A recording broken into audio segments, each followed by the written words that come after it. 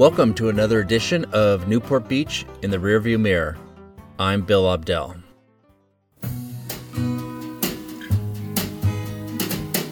Don't know much about history.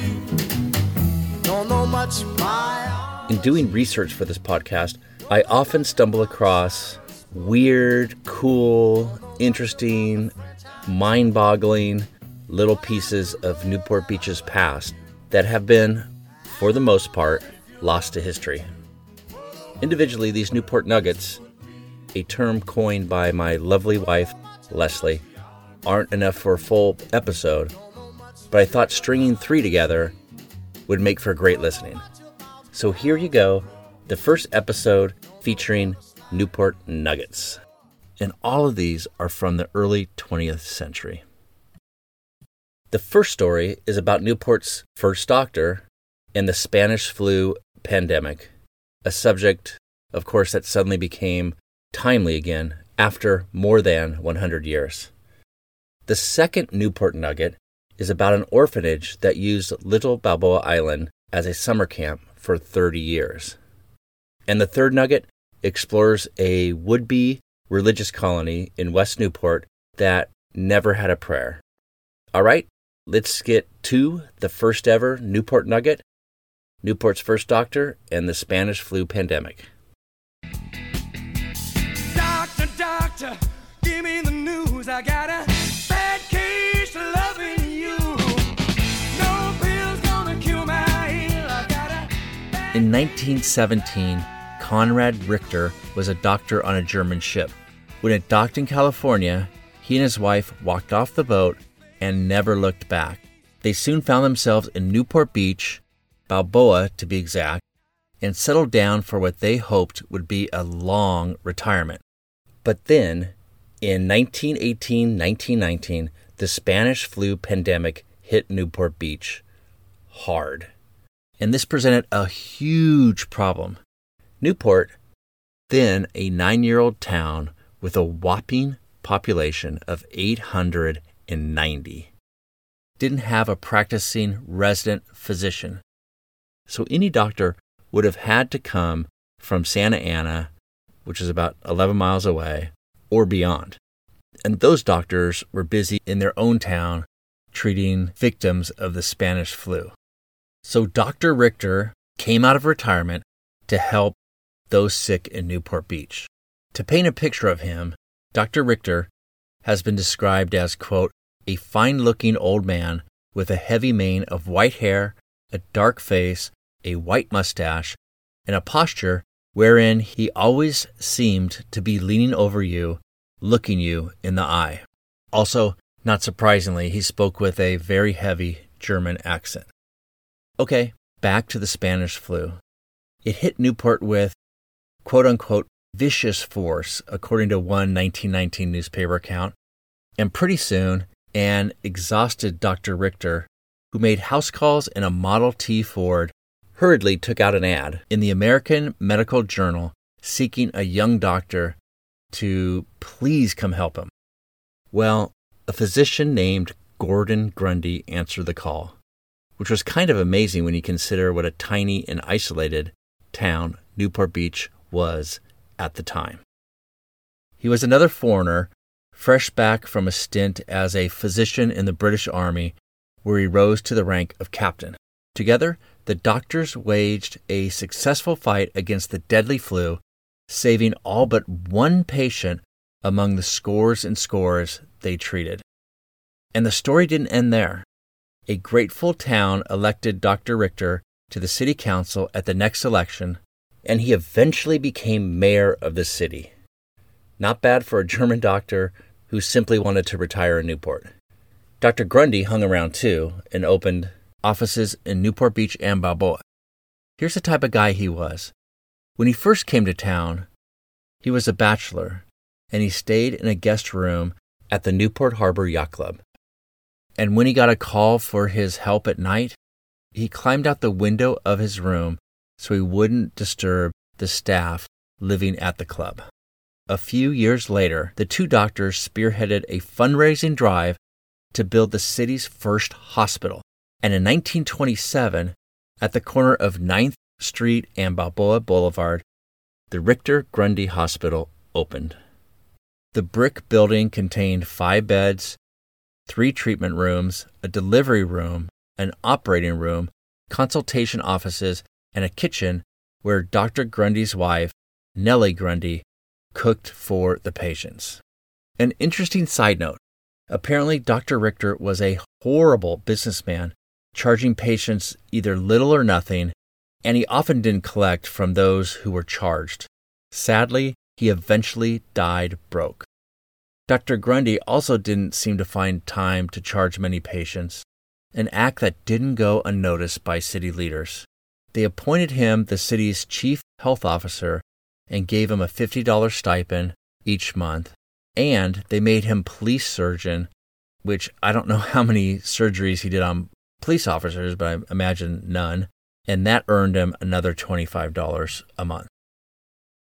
Finally, a postscript: the Grundy family wasn't done with their service to Newport. Dr. Grundy's son, Bill, became a pillar of the community and founder of the Newport Beach Historical Society, where he served as president for 42 years. Bill's son, Gordy, also served as president of the Historical Society. His tenure went from 2009 to 2015. Into the great wide open, under them skies of blue,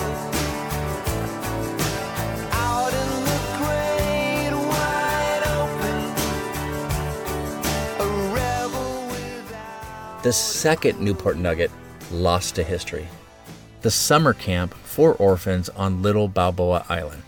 Now, let me just admit this right now. This story isn't really lost to history.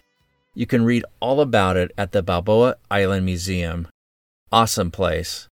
But this historical fact was lost to me until a visit there, so I'm guessing it's lost to many people. So for this episode, I'm qualifying it as lost to history. Here's how the camp started. In 1914, Balboa Island owner W.S. Collins donated 28 lots on Little Balboa Island to the Covina-based Masonic Home for Children, a home for orphans and children whose parents couldn't take care of them anymore. Why did he donate those lots? Maybe he had a soft spot for orphans, or maybe his Balboa Island development was about to go into bankruptcy, and it did a year later, by the way. And this would be a good PR move and a good use for the lots at a time that they were unsellable. Who knows? Either way, the camp, predictably, was called Camp Collins. W.S. Collins was, if anything, an amazing promoter. The camp attracted 52 kids the first year, and eventually the boy and girl campers numbered about 125.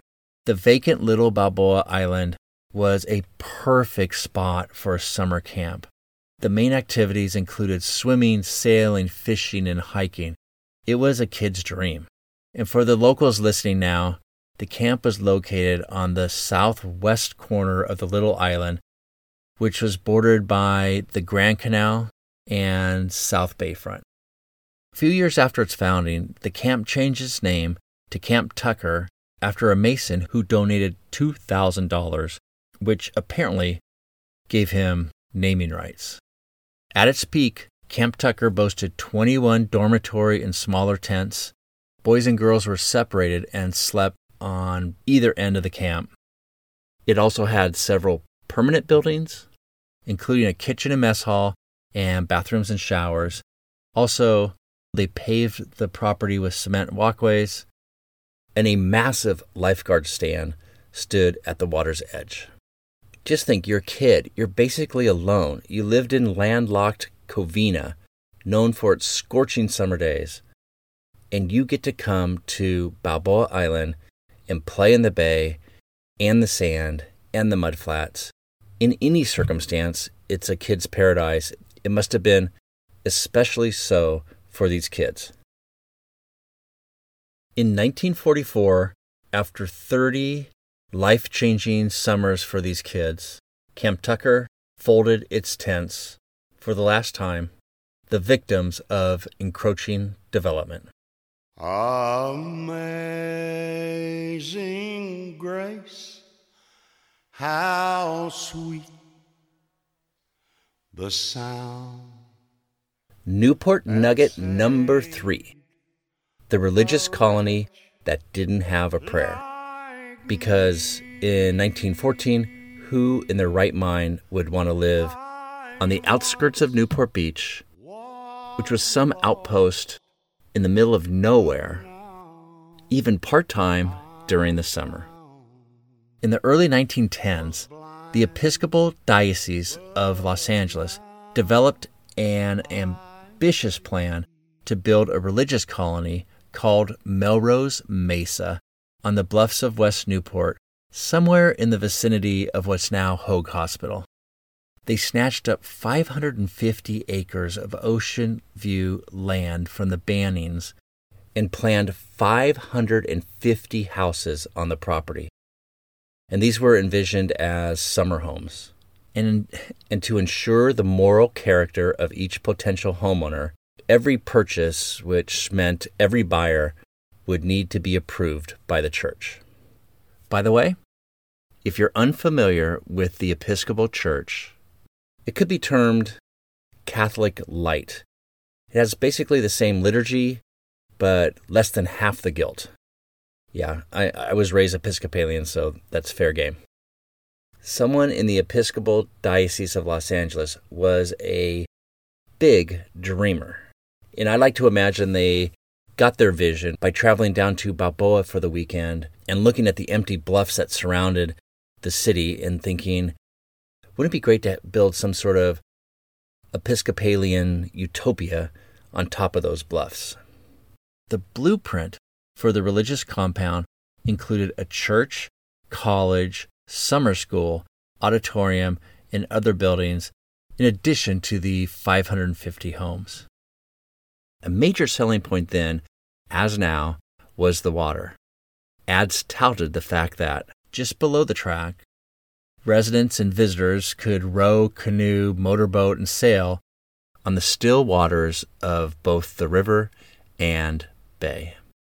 Now, the river, Santa Ana River, used to go right below those bluffs, so that's what they're talking about there. Prospective buyers were told that the development was only 500 feet from the ocean. And if you've been to Hoag Hospital or driven through West Newport, I think someone in the Episcopal Church could have used a refresher course on the 9th commandment, which, if you're shaky on your biblical knowledge, that commandment is about not bearing false witness. How high were the hopes for the colony? Well, the church enlisted an army of 50 salesmen to peddle the Melrose Mesa lots. By 1914, church officials had secured water and electricity from the city of Newport Beach, along with a permit to build a temporary bridge across the Santa Ana River to ferry building supplies to the site. But that same year, the first signs that Melrose Mesa might be in trouble popped up in the Los Angeles Times, the Santa Ana Register, and the Whittier News. The church took out ads basically offering a fire sale. They put 10 50-foot lots on the market for $500 apiece. Quote, "These lots are offered at this low price in order to raise sufficient funds to make immediate improvements," read the ad. Lots will be listed for sale from $750 to $1,000 as soon as these few are sold. So they had a cash flow problem, and they tried to sell lots at a discount to raise money. And by the way, if all 10 lots were sold, that would give the Episcopal Church only $5,000 in working capital. And the church boasted that it would make over $150,000 in improvements to create a heaven on earth atop the bluffs of Newport. But soon, the ads stopped. The development never got off the ground. What derailed this ambitious project? It was probably like anything else in real estate, location, location, location. Though only about 45 miles from Los Angeles, in 1914, the property was difficult to get to. Simply constructing Melrose Mesa would have been a logistical nightmare, as evidenced by the need to build a temporary bridge across the Santa Ana River. For potential buyers, it was also a problem. The coast highway through Newport Beach was still a decade off, and the Santa Ana River in general was difficult to impossible to cross during the winter months. This basically left only one option: taking a train to Santa Ana, hopping aboard the Santa Ana and Newport Railroad that ran down what's now Newport Boulevard, and getting off at a stop near the Melrose Mesa project, which I'm not sure there was a stop nearby, but even if there was, it's still going to be a bit of a hike to get to the colony. Melrose Mesa just wasn't convenient, and in a few decades, many decades, ahead of its time. So the idea for a large religious colony in Newport in 1914 ultimately didn't have a prayer, and Melrose Mesa was quietly lost to history. Thanks for getting into the podcast Time Machine with me and traveling back to the early 20th century, where we took a look at 3 stories, 3 Newport nuggets lost to history. We'll see you next time.